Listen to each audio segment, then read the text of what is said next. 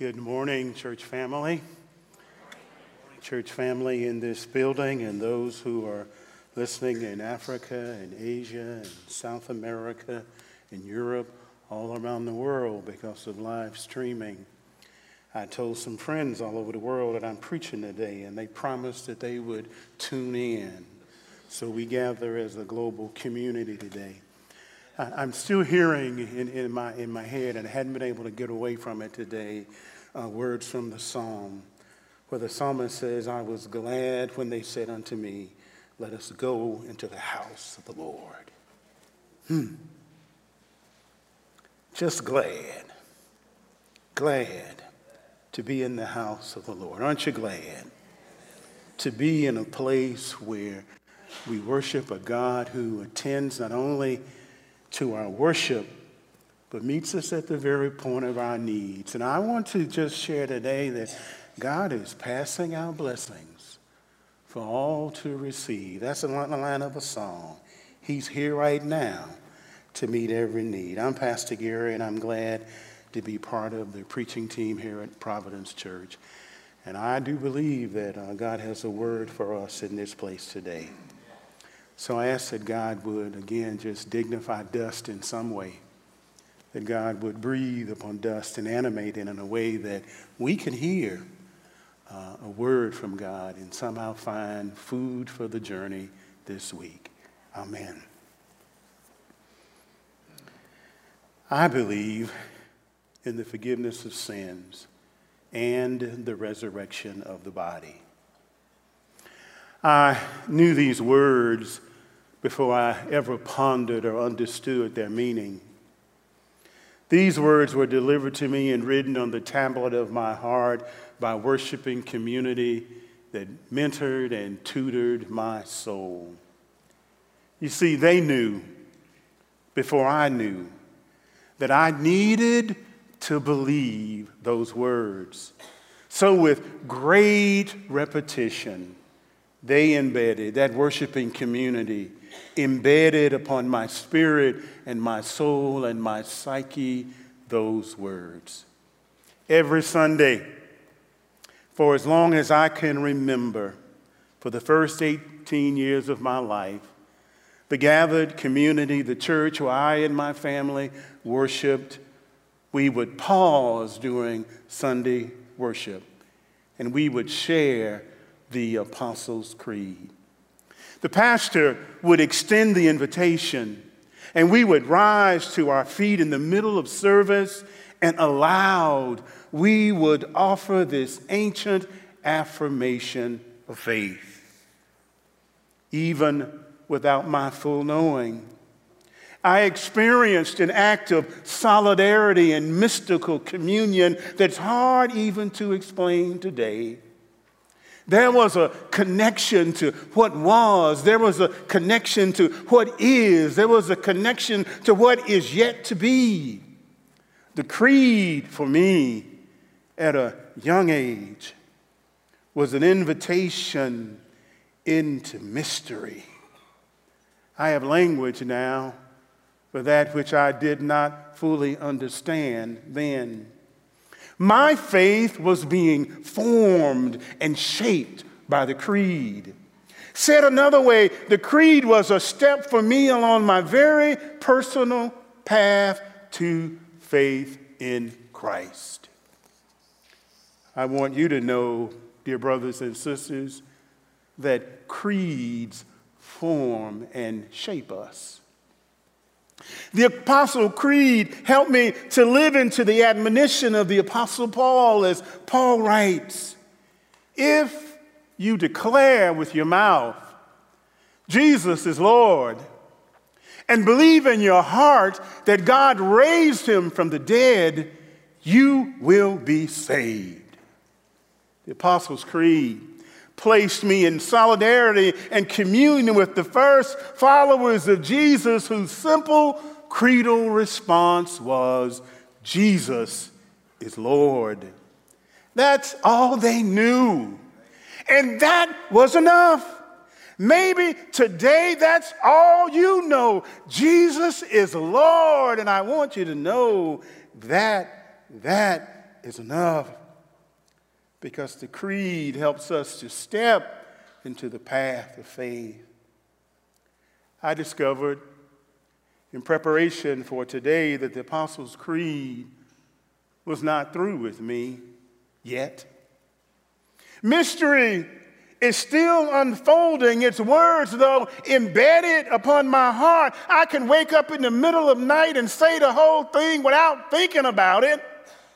They're written upon my heart, but they are challenging me today to go deeper in my belief.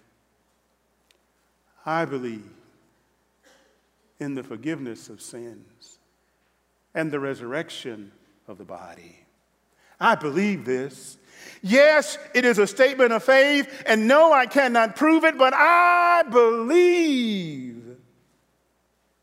Pastor Angela spoke to my heart 2 weeks ago when she said, belief is a gift from the Holy Spirit. I have that gift because I believe. We have that gift because we believe. You have that gift because you believe. For me, this confirms the divine mystery in the work of God in us. Here I go again, but repetition is important. I believe in the forgiveness of sins and the resurrection of the body. I will confess to you today that I know more about forgiveness than I know about resurrection. But I'll tell you something about what I know and what I believe about both.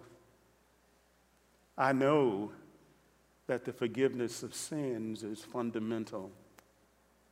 Because I believe and understand this, I know three things. I am not perfect. I am not defined by the worst thing I have done. I am not the only one forgiven. Because I am not perfect, but then you knew that already, didn't you? Nobody say amen. There's a rascal in the room. Because I know I am not perfect, I am rescued from myself. Because I am not perfect, I have no need to bask in my own reflected glory or be too impressed with Gary. It's just dust. Because I know I am not perfect, my flaws and my weaknesses do not have to defeat me. The realization of my imperfection heightens my awareness of my need to be forgiven and also my forgiveness. When we say this realization brings us to confession. Maybe you know this confession. If we confess our sins,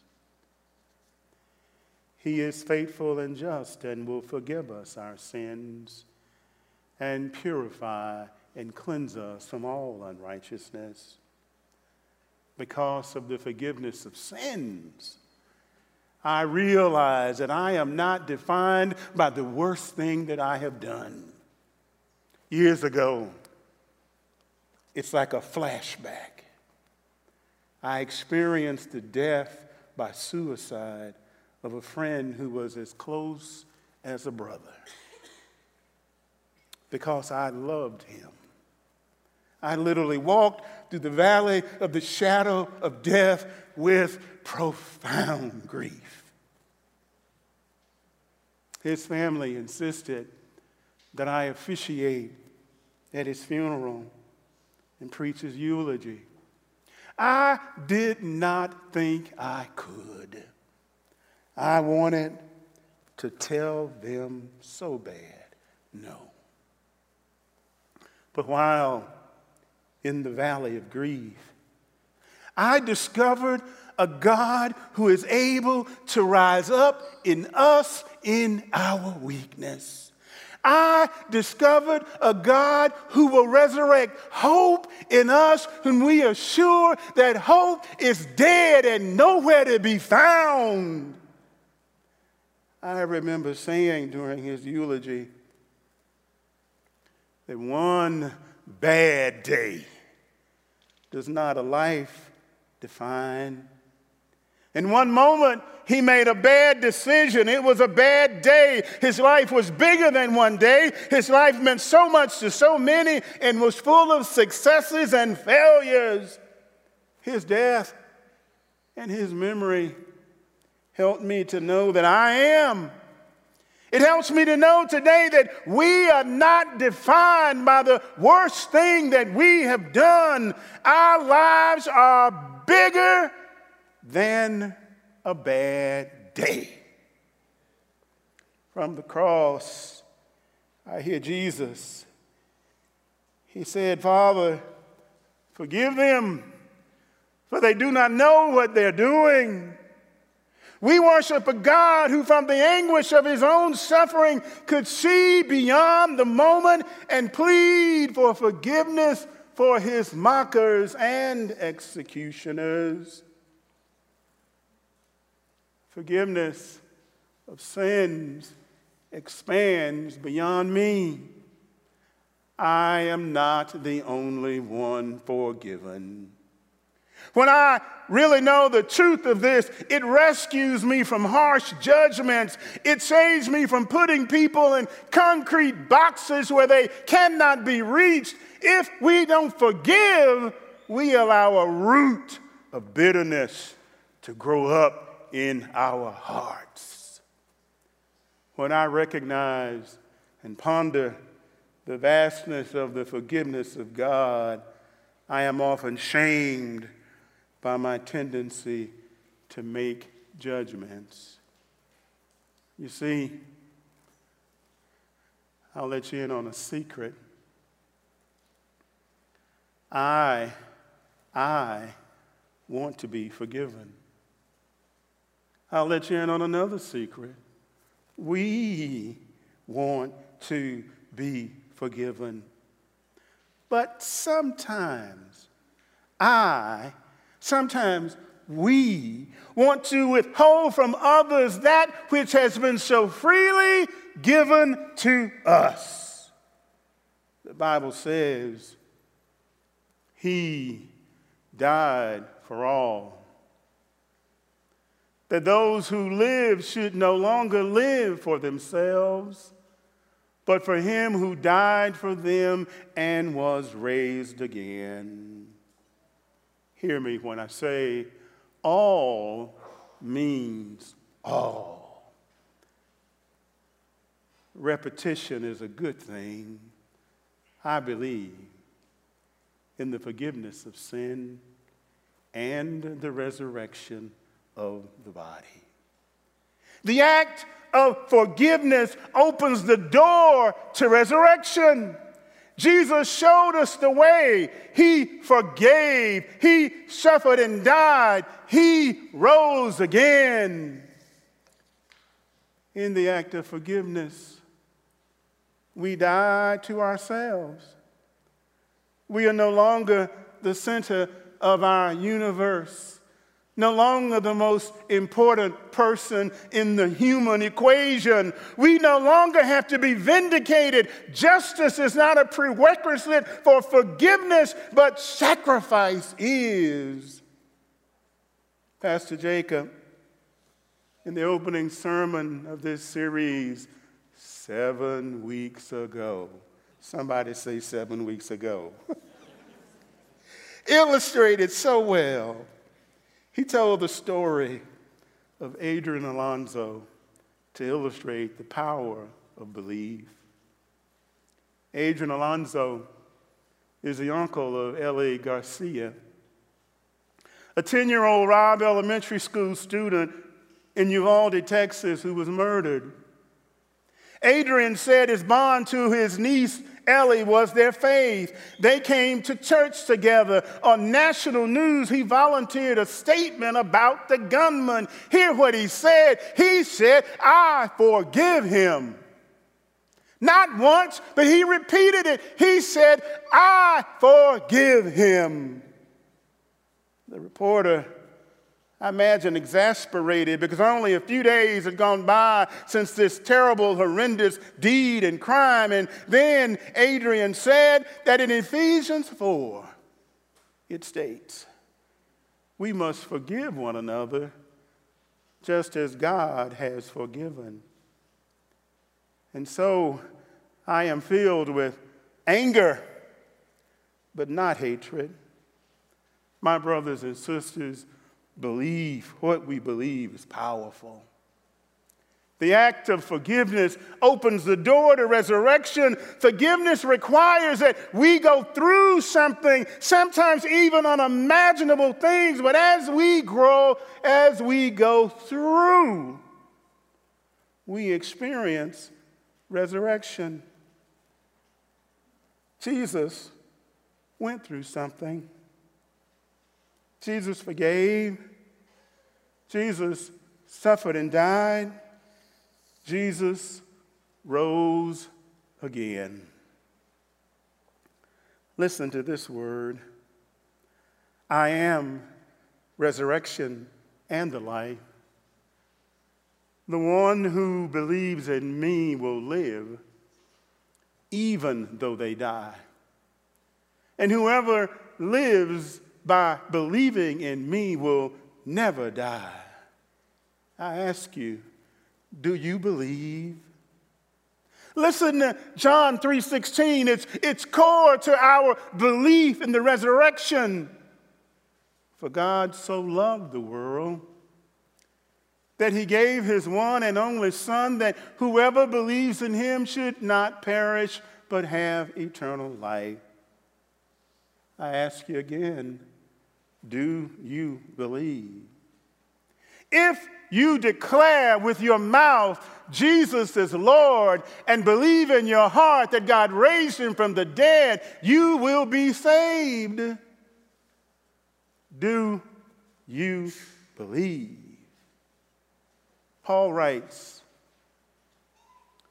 for since death came through a man, the resurrection of the dead comes also through a man.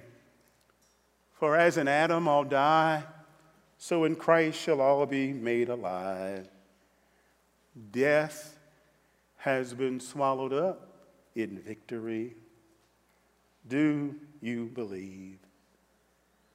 Do you believe that death is swallowed up in victory?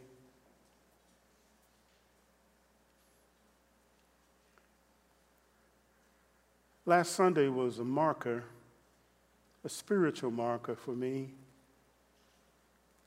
As I sat near the small wooden casket of 14-month-old Zadie Rubio, the casket was right here. The room was filled with unimaginable grief. There were hundreds of people gathered. The grief seemed to envelop all who were present, and there was no escape. It wrapped us like a blanket. But I listened to Zadie's father, Daniel, talk about her life and death and her lasting imprint upon so many. He stood in this very space. As I listened, I was reminded of the reality of resurrection when he looked at the small coffin and he said, she is not there. She is not there. It is only the shell that she left behind. In that moment, he gave cogent witness to his own belief in the resurrection of the body. He reminded a grieving community of what we believe. His faith, our faith, is rooted in the biblical witness.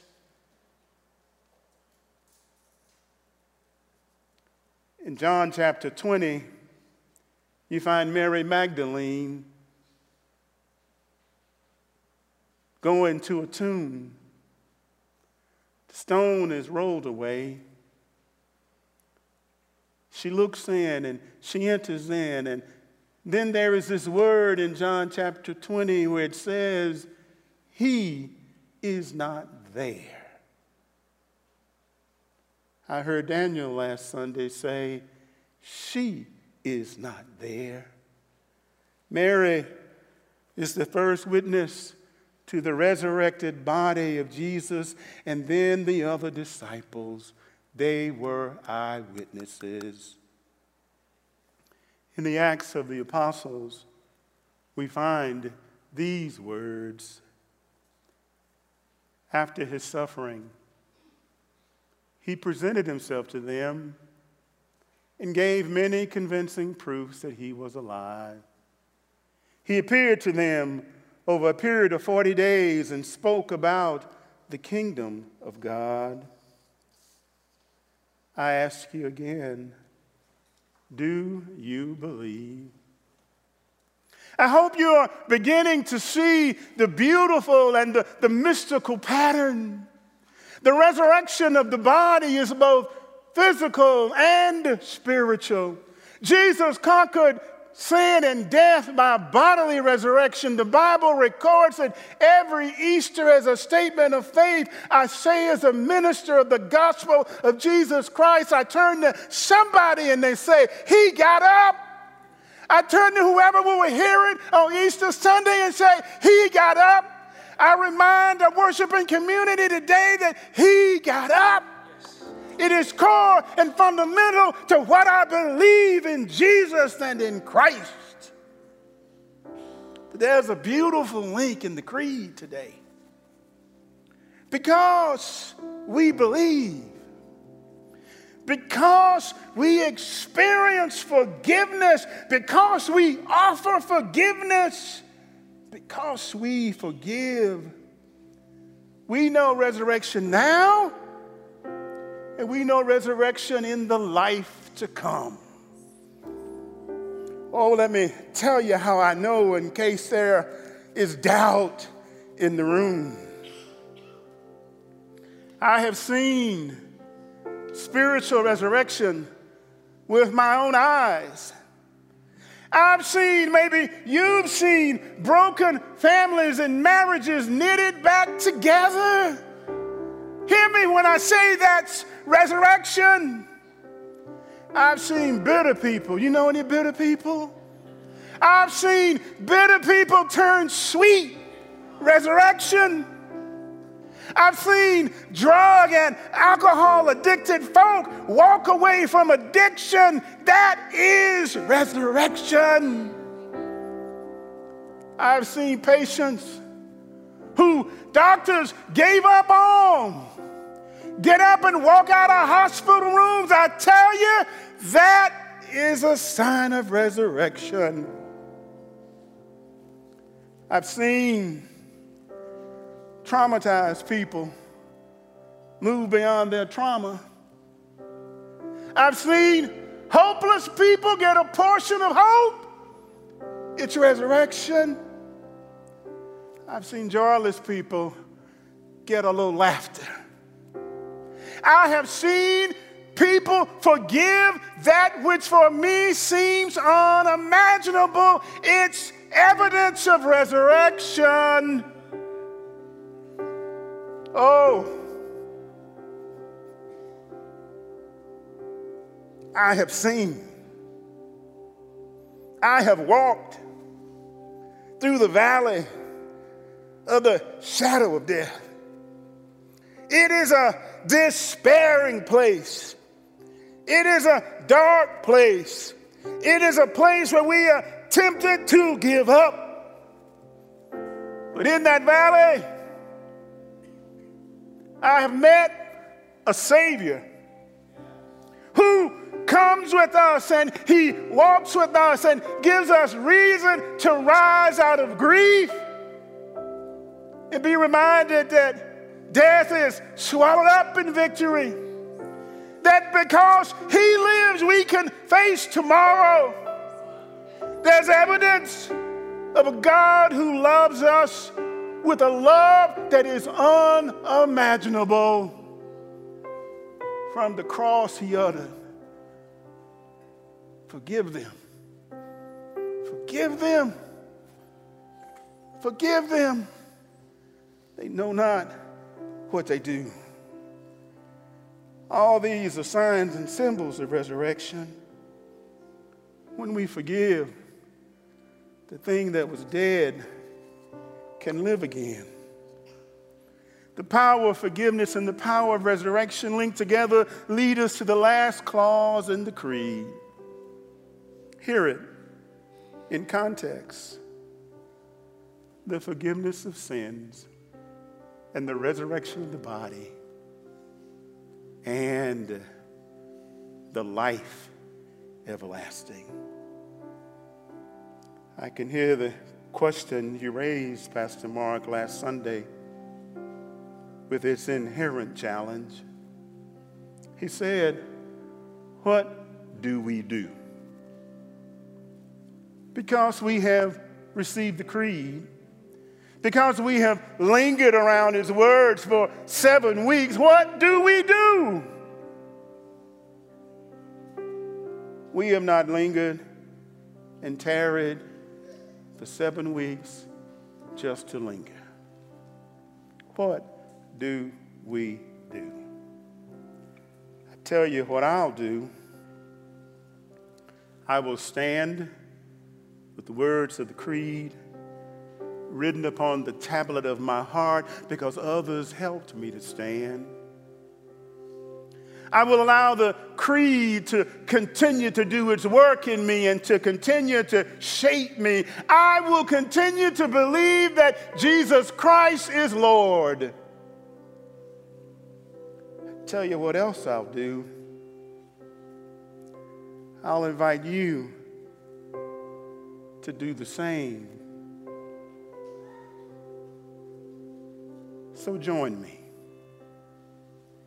in the ancient tradition and stand, would you stand, as we affirm aloud our faith together. Together now.